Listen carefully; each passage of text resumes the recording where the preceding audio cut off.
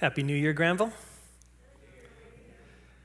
My name's Wayne Elderton, and I've been a elder here at the church. I was on the transitional leadership team. I've been on the leadership team, and now on the board. You put that all together, it doesn't mean I'm qualified to be up here. It just means I'm old. Hopefully you've had a bit of a Christmas break. I'm actually kind of raring to get back to work. I was so bored yesterday, I actually finished 3 books. And believe me, that's a lot of coloring.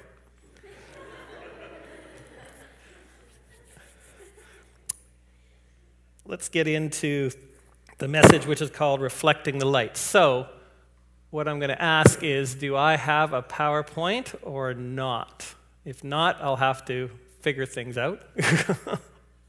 If so, just give me the no or yes. Working on it. Okay. It might appear at some point. All right. For a lump of coal to be useful, it needs to expend itself in the work of burning to produce heat.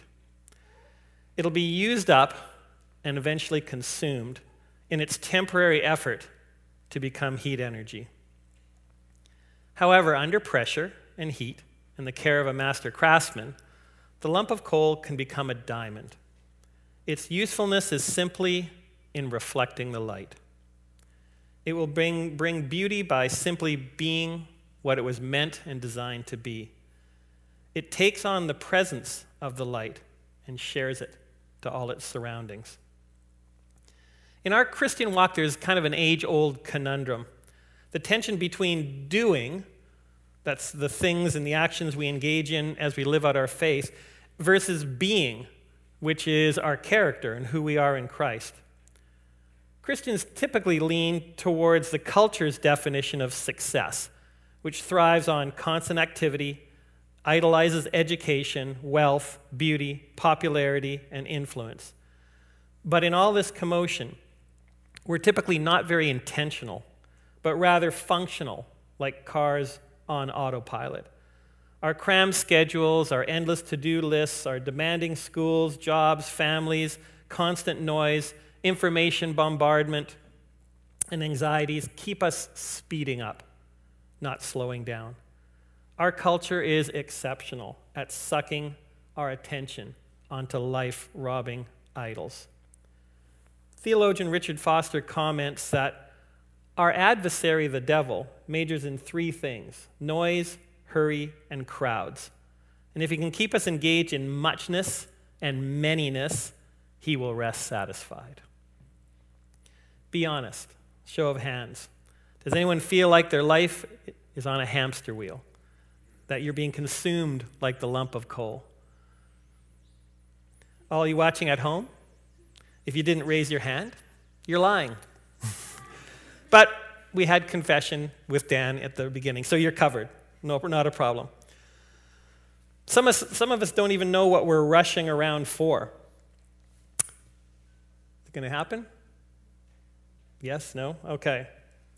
There was a person at work, and one day his boss drove up in a really nice Lamborghini. And when he arrived at work, the person asked, "Wow, that's an amazing car." He replied, "If you work hard, put all your hours in and strive for excellence, I'll get another one next year." What are you working for? Now, Scripture clearly teaches us that we should do things for God, and our work should be part of that. Ephesians 2:10 says, "For we're God's handiwork, created in Christ Jesus to do good works, which God prepared in advance for us to do." When we read verses like that, the challenge is we simply transfer our cultural norms and values into our church life. But other verses about doing show different angles. Yes, we're called to action, but we're taught that we can't achieve anything in God's economy. It's Jesus working through us. So next slide, if you can get there. John 15, "Abide in me, and I in you. As a branch cannot bear fruit by itself unless it abides in the vine, neither can you unless you abide in me. I am the vine, you are the branches. Whoever abides in me, and I in him, will bear much fruit, for apart from me, you can do nothing. The point is, though it seems we're supposed to do a lot, the only way to not just transfer our upside-down cultural values is to redirect our attention and our emphasis, our effort and our striving towards being. The Christian journey is all about being with, where doing gets sorted out as a result. Now, if you're anything like me, the moment I even said that, a number of us had a protest thought that came to mind, and it went something like this. So you mean I'm just supposed to get nothing done and just be? It brings to mind the picture of just sitting cross-legged in the middle of a room. It even clashes with the bent many evangelical churches have, where we're the ones who came up with that old misguided saying you may be familiar with, so heavenly minded that you're of no earthly good. The real saying should actually go, if you're appropriately heavenly minded, you'll be of the most earthly good. It takes a while for most disciples of Christ to figure out our misdirected striving is just expending ourselves like the lump of coal, even if our energies are directed towards Christian ministry. Here's how Matthew puts it, next slide, in perspective. Are you tired? This is from the Message. Worn out? Burned out on religion? Come to me, get away with me, and I'll recover your life. I'll show you how to take real rest. Walk with me and work with me. Watch how I do it. Learn the unforced rhythms of grace. I won't lay anything heavy or ill-fitting on you. Keep company with me, and you'll learn to live freely and lightly. When we come to Jesus in regular, intentional encounter with him, inexplicably, things happen. Or not. Instead of living with the premise that if I don't do it, it's not going to get done, we're to look to simply keep company with him. Scripture contains a number of facets that I've found harmonize this mysterious interplay between being with Jesus and doing things for Jesus. They produce a state of being that orients your inner life, but at the same time overflows to your outer life. These are the big angles of our diamond shape that reflect him. They are captured in what I call the big transcendent concept words of Scripture. For example, love. Is that about being or doing? And as a good Canadian, we answer, yes. Truth, hope, grace. Big transcendent concept words. Paul, if you're listening, great sermon series idea. The big concept word I'd like to dive into today was one that we saw during Advent. It's captured in the next slide with the Hebrew word shalom. The closest English equivalent is peace. But like many English words, the fullness of the meaning gets lost. Peace in English is actually all about absence. Absence of hostilities, absence of worry, of strife, absence of threat. It can be applied to what we would call outer peace, but also absence of the things internally, which we would often call inner peace.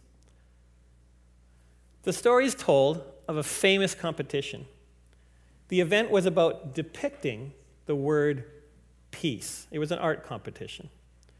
Many great artists participated, and the competition was intense. There were skillfully painted landscapes of calm, still waters and lush green meadows and white, fluffy clouds and blue skies. However, there was one painting that at first glance seemed out of place. It's a harsh landscape with lightning storms and raging floodwaters over a barren rocky cliff. It's a strange visual for a painting about peace, but at a closer glance, one can see another story unfolding. Tucked into a ledge in the rock, we see a cozy nest with a mother bird. She sits at peace in the midst of a violent storm. The judges unanimously chose this as the winner of the contest. This is the starting point of our exploration this morning of the word shalom. And we'll go to the next slide. At a couple of points in this message, I'd like us to pause with a short prayer and start us into a journey of God's shalom. And I'm going to steal some pieces from a devotional called Lectio 365 to help us out. So with heads bowed, let's pray. Father, as we enter into prayer now, we pause to be still, to breathe slowly, to recenter our scattered thoughts on the presence of God.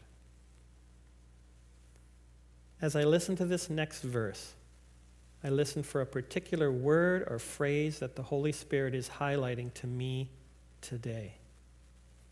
Amen. And here's the verse. I've told you these things so that in me you may have peace, shalom. In this world you will have trouble, but take heart, I've overcome the world.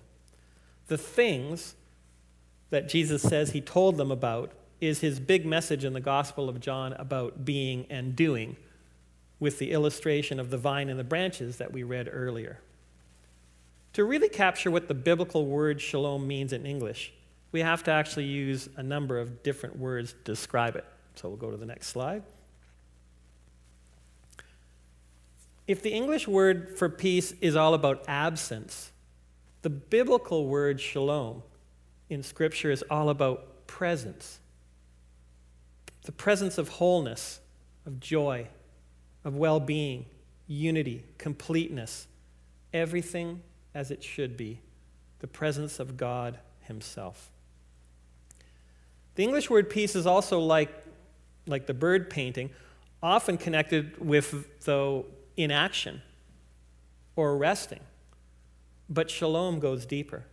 For example, in the early church's life, being in shalom could be a season of strengthening, of encouragement, engagement, multiplication, an increase in wholeness, blessing, and well-being, overflowing into sharing faith and seeing people connected to Christ. Shalom is part of the grand active work of Christ. Speaking about Jesus in Colossians 1, we'll go to the next one. For God was pleased to have all his fullness dwell in him, and through him to reconcile himself to all things, whether things on earth or things in heaven, by making shalom, peace, through his blood shed on the cross. Do you see the presence? The activity? There's no passivity in that verse. God's shalom has action woven all through it. And we're called to participate in his great story, to join into God's love on the move, to put things right, to bring everything into a state of shalom. When Jesus sent out his first disciples to spread the gospel, what did he tell them to say? What did he tell them to do? The first words out of their mouths were supposed to be, peace to this house. The first priority of evangelism is to impart peace. That's why it says in Matthew 5:9, blessed are the peacemakers, the shalom bringers, for they'll be called children of God. But in the world, there's so much uncertainty. And here's how one person from my generation expressed it. I grew up with Steve Jobs, Bob Hope, and Johnny Cash. Now there's no hope, no cash, and no jobs. Please don't let anything happen to Kevin Bacon.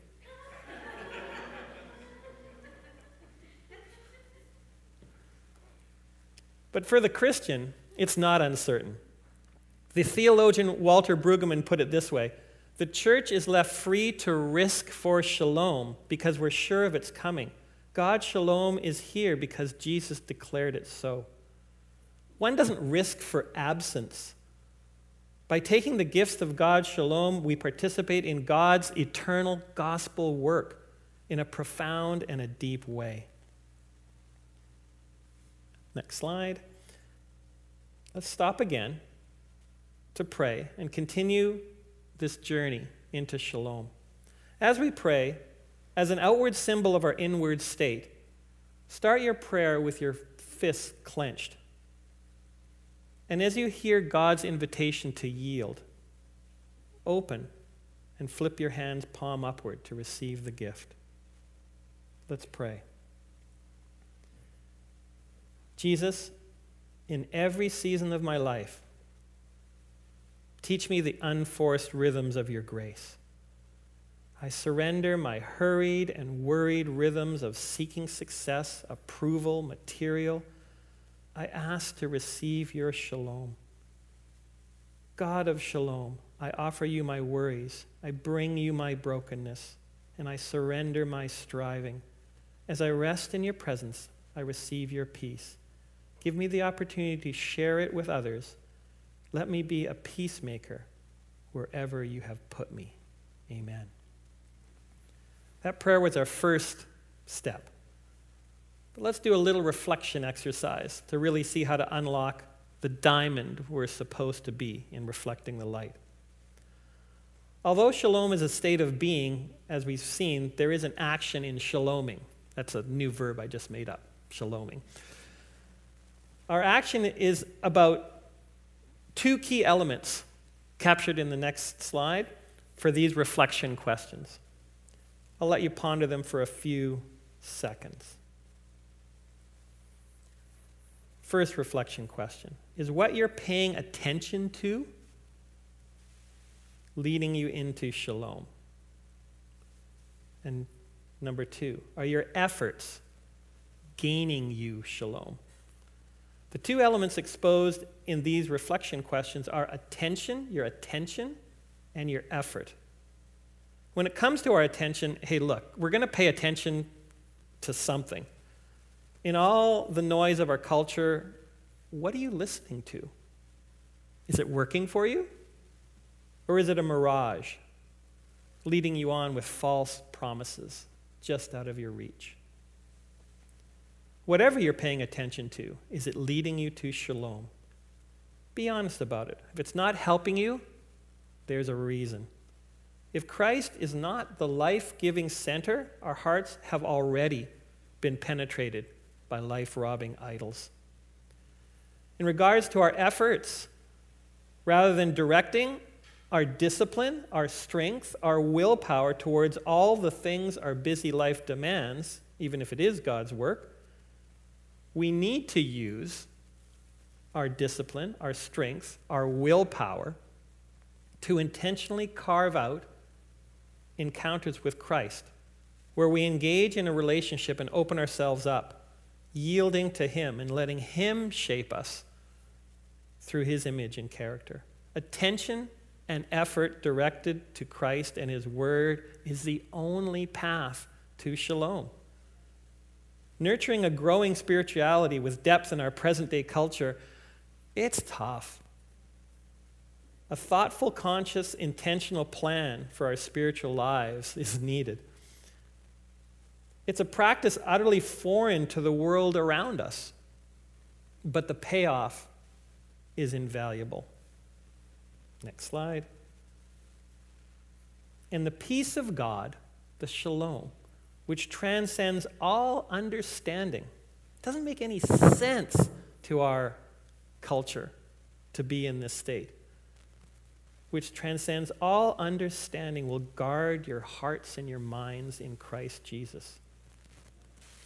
I don't know what you're doing in regards to daily time with Jesus, but I'm going to commend something to you that I found really, really impactful. Lectio Divina is an ancient Christian practice of scripture reading, of meditation, of prayer, for the express purpose of communion with God and engagement into His Word. It doesn't treat Scripture as text to just be studied to suck out propositional truths, but as the living Word of God to be experienced. And it sounds deep and complicated, but as they say in our modern technological society, there's an app for that. And this is it. It's called Lectio 365. It's a free download. It provides an audio and a written devotional for both the morning, or if you'd also like, the evening. It takes about 10 minutes to do. And it's all about being in the presence of Christ and his word. I believe if we direct our attention and our efforts to this action, our encounters with Jesus will reorient us away from the cultural idols that trap us and help us off that hamster wheel. We can apprehend shalom. And as a congregation, we're going to be in a much better posture to participate in whatever God has for us. Now, during the final songs, there's actually going to be people up front to pray with you, if you're willing. And all of them are double vax, so you can be secure. If you want to start or to just strengthen your connection to Christ and his shalom, I encourage you to come up and be prayed for. If there's anything else, and even if it's not related, feel free to come up and be prayed for. All prayer shared here is confidential. And now our final prayer for our shalom journey this morning. Let's pray.